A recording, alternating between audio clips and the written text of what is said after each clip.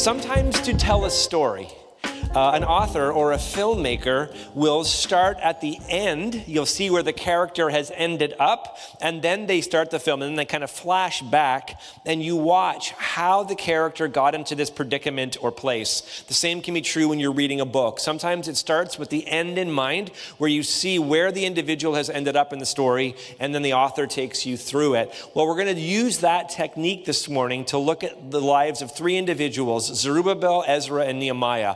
Over the next couple weeks, we're going to hone in on Nehemiah today as we tell their stories. Each of them, God asks them to do something in terms of rebuilding within the children of Israel or the nation of Israel.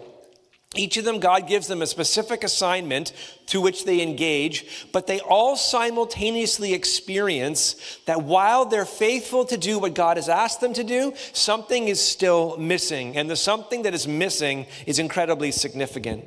Because what was missing from their lives can actually be missing in our lives. In one sense, God is omnipresent, so he's everywhere.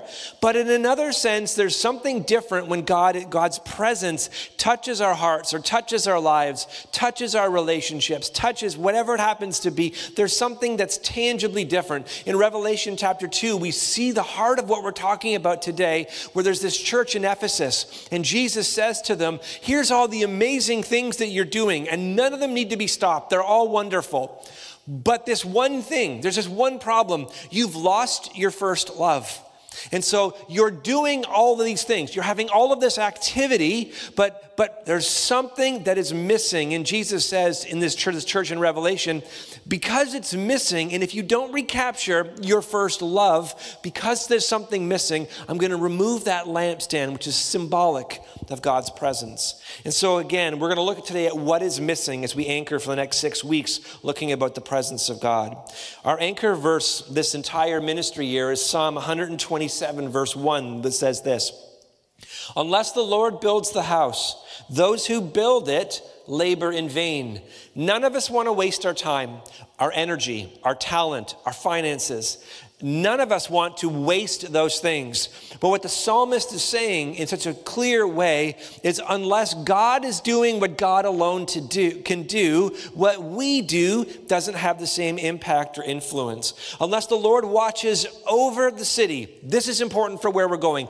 Unless the Lord is watching over the city, there are watchmen who are staying awake from 3 a.m. until 6 a.m. watching for enemies. And here's what the psalmist says though: unless there is someone who is watching over us as we are watching over it, unless there is something that is higher than us, that is greater than us, unless the Lord watches over the city, it doesn't really matter if the watchmen stay awake, because the strength isn't in what they have. The strength is in their relationship to who God is. And so this is what they're saying here, that the psalmist is saying. And so Israel has been in Babylonian captivity for 50 years. There's one way to read that, and that is exactly like I just said it. Israel has been in Babylonian captivity for 50 years. But there's another way that you can read that and also reflect on your own life, which is, again, it's one thing to learn from what happened all these years ago to Israel. It's another thing to ask yourself a question, which could be, within 2021, what has a hold of my heart? Okay, and so again, here's we see Israel, though, has been enslaved in Babylonian captivity for 50 years, and God uses three leaders with different assignments to do the work of rebuilding. They don't all do the same thing, different assignments. And so Zerubbabel, he builds the temple in Jerusalem, and Ezra is a prophet. And Ezra labors, he works hard to recapture people's hearts and minds. He teaches Genesis, Exodus, Leviticus, Numbers, and Deuteronomy, which is known as Torah, which again are not just books of the Bible, but it was the distinction of who they were as the children of Israel, who God was, who they were in relation to God, how they were to live, how they were to engage with enemies and those who were friends. All of these things you can find within Torah. And so Ezra is laboring because for 50 years they've been living in mixture, understanding everything of Babylon, and they've lost a little bit of sight of who they are and who they are as a people. And last one is Nehemiah. And Nehemiah does something that others had failed to do. He sees that the walls of Jerusalem, they were absolutely in ruins. And when city walls lie in ruins, this speaks not just to a physical thing, but it speaks to an identity. It speaks to protection from without, but also identity and pride from within. Just like a home that is, kept up to the best of one's abilities versus just left to be decrepit and in disrepair, it can be a reflection not just on our economic status, but our hearts. And so for the entire nation, these walls are in just disrepair. And Nehemiah, through helping with others, and others get involved. It's a great study of leadership. They all work together and they rebuild the walls. But if we get to the end of the book of Nehemiah, in Nehemiah chapter 13, it's puzzling. It's so puzzling because of all that they accomplish. The temple is rebuilt. The Torah is once again being retaught. And the city walls have been rebuilt around Jerusalem.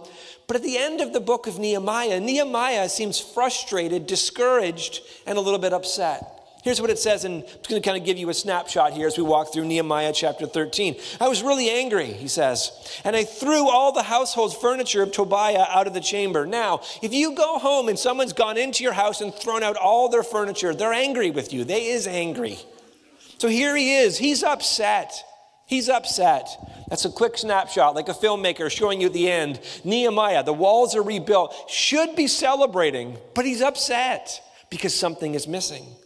Nehemiah chapter 13, verse 10 to 11, it says this. He said, I also found out portions of the Levites had not been given to them. So the Levites and the singers who did the work had each fled to his own fields. So I confronted the officials and said, why is the house of God forsaken? What is Nehemiah saying here? Your house is fine, your house is fine, your house is fine, but the house of the Lord is in disrepair. Who we are as a people isn't being honored. How we live our lives, the distinction of who we are has fallen by the wayside. So the walls are built, but the core values of who we are still lost. And his heart is aching in it.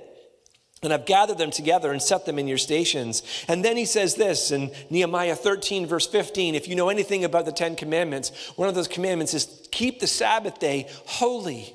That there are 6 days that you can do everything I'm about to read. But the seventh day, it is to be separate. It is to be holy. It is a day of rest as unto the Lord. And here's what he says. In those days I saw Judah people treading wine presses on the Sabbath and bringing in heaps of grain and loading them on donkeys, and also wine, grapes, figs, and all kinds of loads which they brought into Jerusalem. And then he says, on the Sabbath day. If they were doing it any other day, he'd be celebrating it. But what he's getting back to here once again is the walls are rebuilt, but the presence of who we are is missing.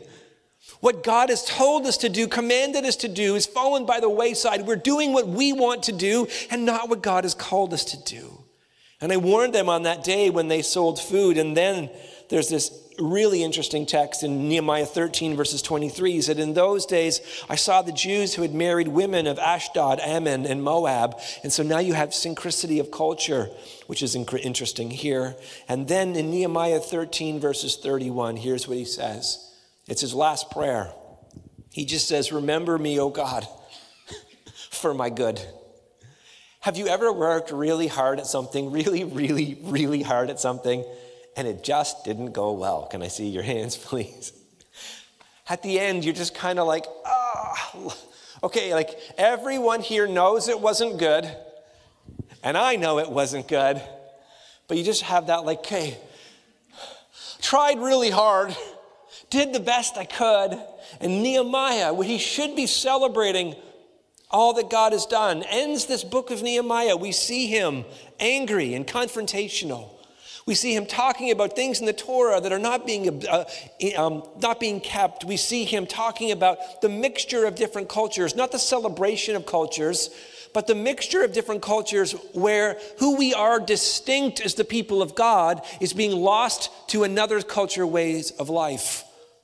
It's interesting oftentimes because if you've heard the old expression that, you can take one good apple and put it with a whole bunch of bad apples, and it's not the good apple that usually influences the bad, it's the reverse. And this is an illustration of what's happening here. So you see the last prayer of Nehemiah, in spite of all he's taught, all that he's done, all that God has used, he's kind of a little bit despondent. God, would you just remember that I tried to do good? And so again, what's the problem? What's missing? Well, the what is not actually a what, it's a who. Who's missing? And the answer is God's presence is missing. In the New Testament, Paul explains God's presence on our lives as an aroma or a fragrance. Talks about an aroma or a fragrance. But thanks be to God who always leads us in Christ's triumphal procession. And through us, through me, through you, through the church, spreads the aroma or the fragrance of the knowledge of Jesus, the knowledge of Christ in every place. So wherever it is that you go, when you leave this place, you and I are carriers of the fragrance or the aroma of Jesus. Now, spray a single drop or a little bit of cologne or perfume and you have a distinct fragrance. Let's talk about it just for a moment. Here's all I want you to know, whether you're here or you're at home. Some of you love your fragrance a little too much.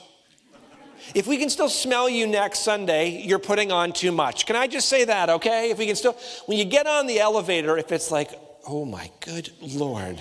No Canadian will ever say anything because we're too nice, but we're all thinking it. It's too much. If you walk into your home and the paint peels off the wall, it's too much. It's too much. No, but spray a single bit of cologne or perfume and you have a distinct fragrance. For some people, it's like, this is my scent. I just use soap. That's just me. This is my scent. But how many of you know if you were to go and spray every cologne and perfume you can find on yourself, every one, all of them at once, they're all there, but they're no longer distinct. There's no longer a distinct scent. And this is the problem that you see then, and this can also be my problem and yours. I'm not saying the scent of Jesus isn't on you. I'm just saying it's mixed with every other scent, so it's indistinguishable. And this can happen not just to individuals. This can happen to churches too. The church of Ephesus that I made reference to, Jesus said, all these works that you're doing, they're all good. But the one essence of who you are, which is loving God with all of your heart and loving others, it's gone. So in other words, church, he's saying to the church in Ephesus, your aroma, there's a smell coming out of the church, it just ain't the right one. And if we have a little bit of feedback in these last number of years coming from the world in which we live, it's not that there isn't a smell coming out of the church, it's they can't distinguish the fragrance of Christ on our lives. But what happened in the Old Testament can happen in ours. Speaking of fragrances, I'm going to take some of you right back. Does anyone here remember a store called The Bay? Do you remember? Okay, if you're under the maybe 22, 25, The Bay is kind of like Amazon, but in a physical store. You'd walk in and you can get everything there from perfume to like vacuum cleaners. It was sort of like you walked into that space. And I remember one time speaking about fragrances. Lori's fragrance, her scent was Eternity by Calvin Klein. Now, that doesn't make Lori unique back in the 90s. I feel like every girl had that exact same scent. Just like men had it, whether it was Brut or Drakkar Noir. Remember that? I think that was paint thicker. I think that's what that stuff was. But nevertheless, paint thinner, not thicker. Thinner. Two different things there. But anyways, I went to the Bay, and here's what they said. I said, I want to buy a bottle of Eternity perfume for my girlfriend. And then they said, well, what size do you want? There's large, and there's medium, and then there's small. And then they told me the prices. And I said, there's large, and there's medium, and there's small. Do you have a sample price? Now I'm going to take you even way back. How many of you before a date ever in your life, be honest, went to get a sample? Can I see your hands, please? Okay, come on, you're my people. You're my people. We're cheap. I like you. Now there's one layer we can even go deeper, and some of you don't know this. There used to be these things called magazines. I know they still have them, but they're usually on tablets. But you used to be able to get a magazine, and you could find a page of an advertisement of a cologne or a perfume, and it had a part that was glued, and you could pull it open. Now, how many of you pulled that open and rubbed it up in your... Come on now, come on. You are my people. Because now we're not just cheap, we're innovative and cheap. That's who we are right here. It's so good. Oftentimes as charismatics, when we talk about the fragrance of Christ, it can be very ethereal. What is the fragrance of Christ? Is it a feeling? Is it an emotion? I feel fragrant today. No, it's not that at all. The Apostle John says the fragrance of Christ is three distinct things in our lives. First and foremost, it's obedience to God's word and God's ways.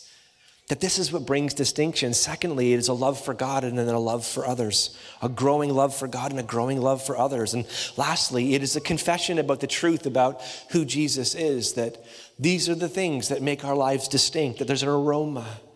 And so returning to our story, something missing is also found in the story of Zerubbabel, who he builds the temple to perfection. And the temple was a beautiful thing that God gave very specific instructions for how it was to be built, each part of the material, every element of it. But then within the temple structure, in the very end, there was this Holy of Holies that was reserved for God's presence alone. And so the Zerubbabel rebuilds the temple to absolutely perfect. The specifications were perfect. He rebuilds it wonderfully. The only problem is when sacrifices are given, God's presence doesn't fill the Holy of Holies. God's presence is missing. Not his omnipresence, but his kabod, the weightiness of God's presence. A God who is seemingly who is everywhere. Again, he is omnipresent. It's like this God that you and I know, that we worship, that we engage our whole hearts with. He can be everywhere all at once, and yet he still says, seek me with all your heart, and if you do, you'll find me. So a God who is everywhere can somehow simultaneously he'll still hide and pull our hearts and pull what's in our hearts. And sometimes in his providence, God will lift never his omnipresence or his common grace, but he will lift his kabod. He will lift the weightiness of his presence, and here's why.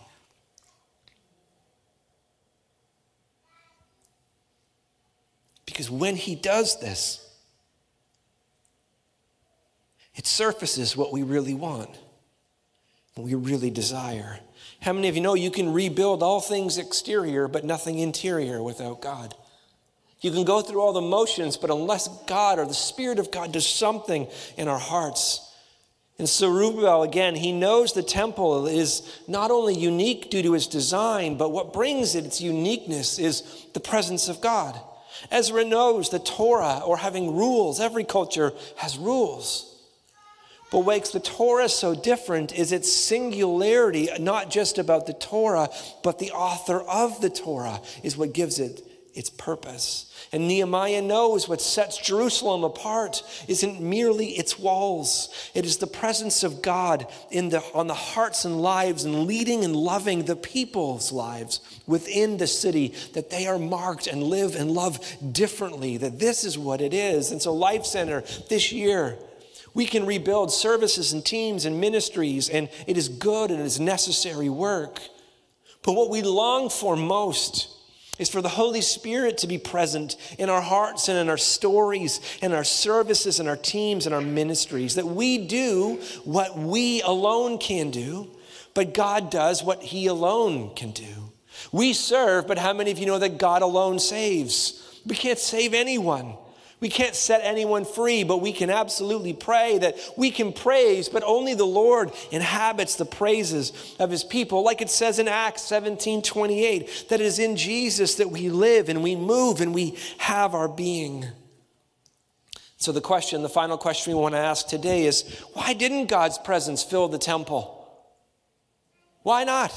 Why did God not do that? And if we go back, we can listen and see what is in Nehemiah chapter 13 verses 24, which is the children of Israel are out of Babylon, but Babylon is not out of them.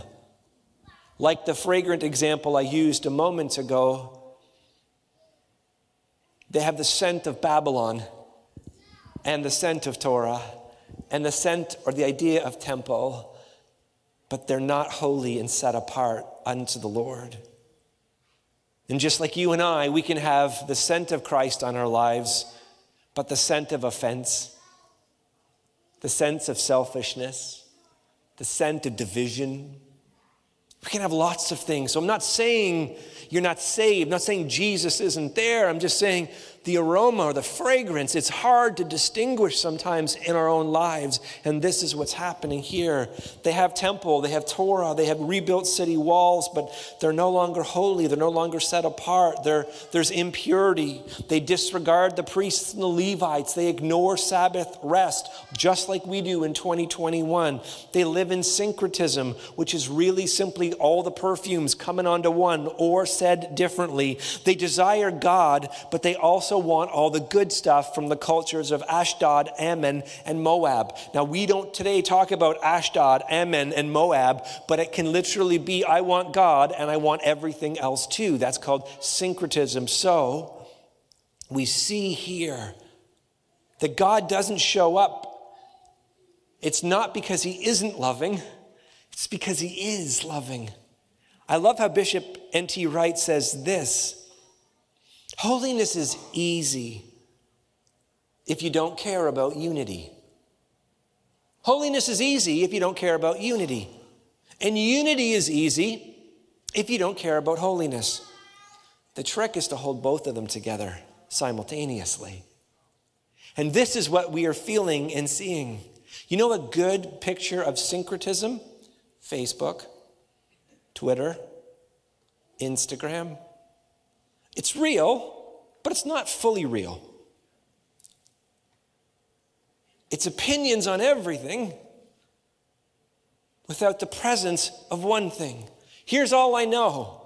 It is easier to say something to somebody digitally than it is in their presence. It is easier. It's easier. I read a story, and it was an athletics story. And it was the question of this individual was a blogger. And, I'm an Ottawa Senators fan, and we've been terrible for a number of years. And so this blogger had an opportunity, one game, to be invited after the hockey game to ask questions. And on their blog, they're really bold in calling out the team. But they said afterwards, it's really different. You can slag a player online all you want. It's another thing when you're staring into their eyes. And they said, all of a sudden, all my courage just leaked right out of me. And I was like, what's your favorite meal? Like, it just, church,